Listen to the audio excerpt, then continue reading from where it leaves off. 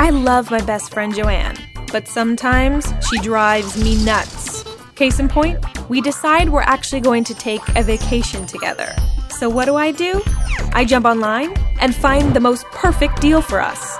I call her. Hey Joe, I found us a great deal. Dust off your hula skirt and puka shells. We're going to Hawaii. And what does she do? She hems and haws, wonders if we shouldn't wait. Are we sure we're getting the best deal? Blah, blah, blah, blah, blah.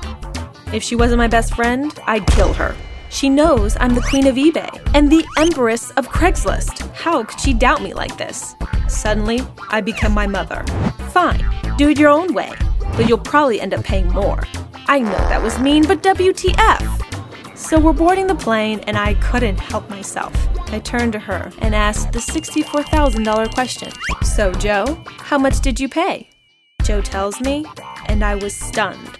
She actually found a way better deal and paid far less than I did. Then she starts telling me about Bing Travel and their flight price predictor. They gave her the tip to wait because fares were still dropping and ultimately helped her decide when to buy. What kind of search engine does that? That's just mind-blowing. Why would anyone use anything else?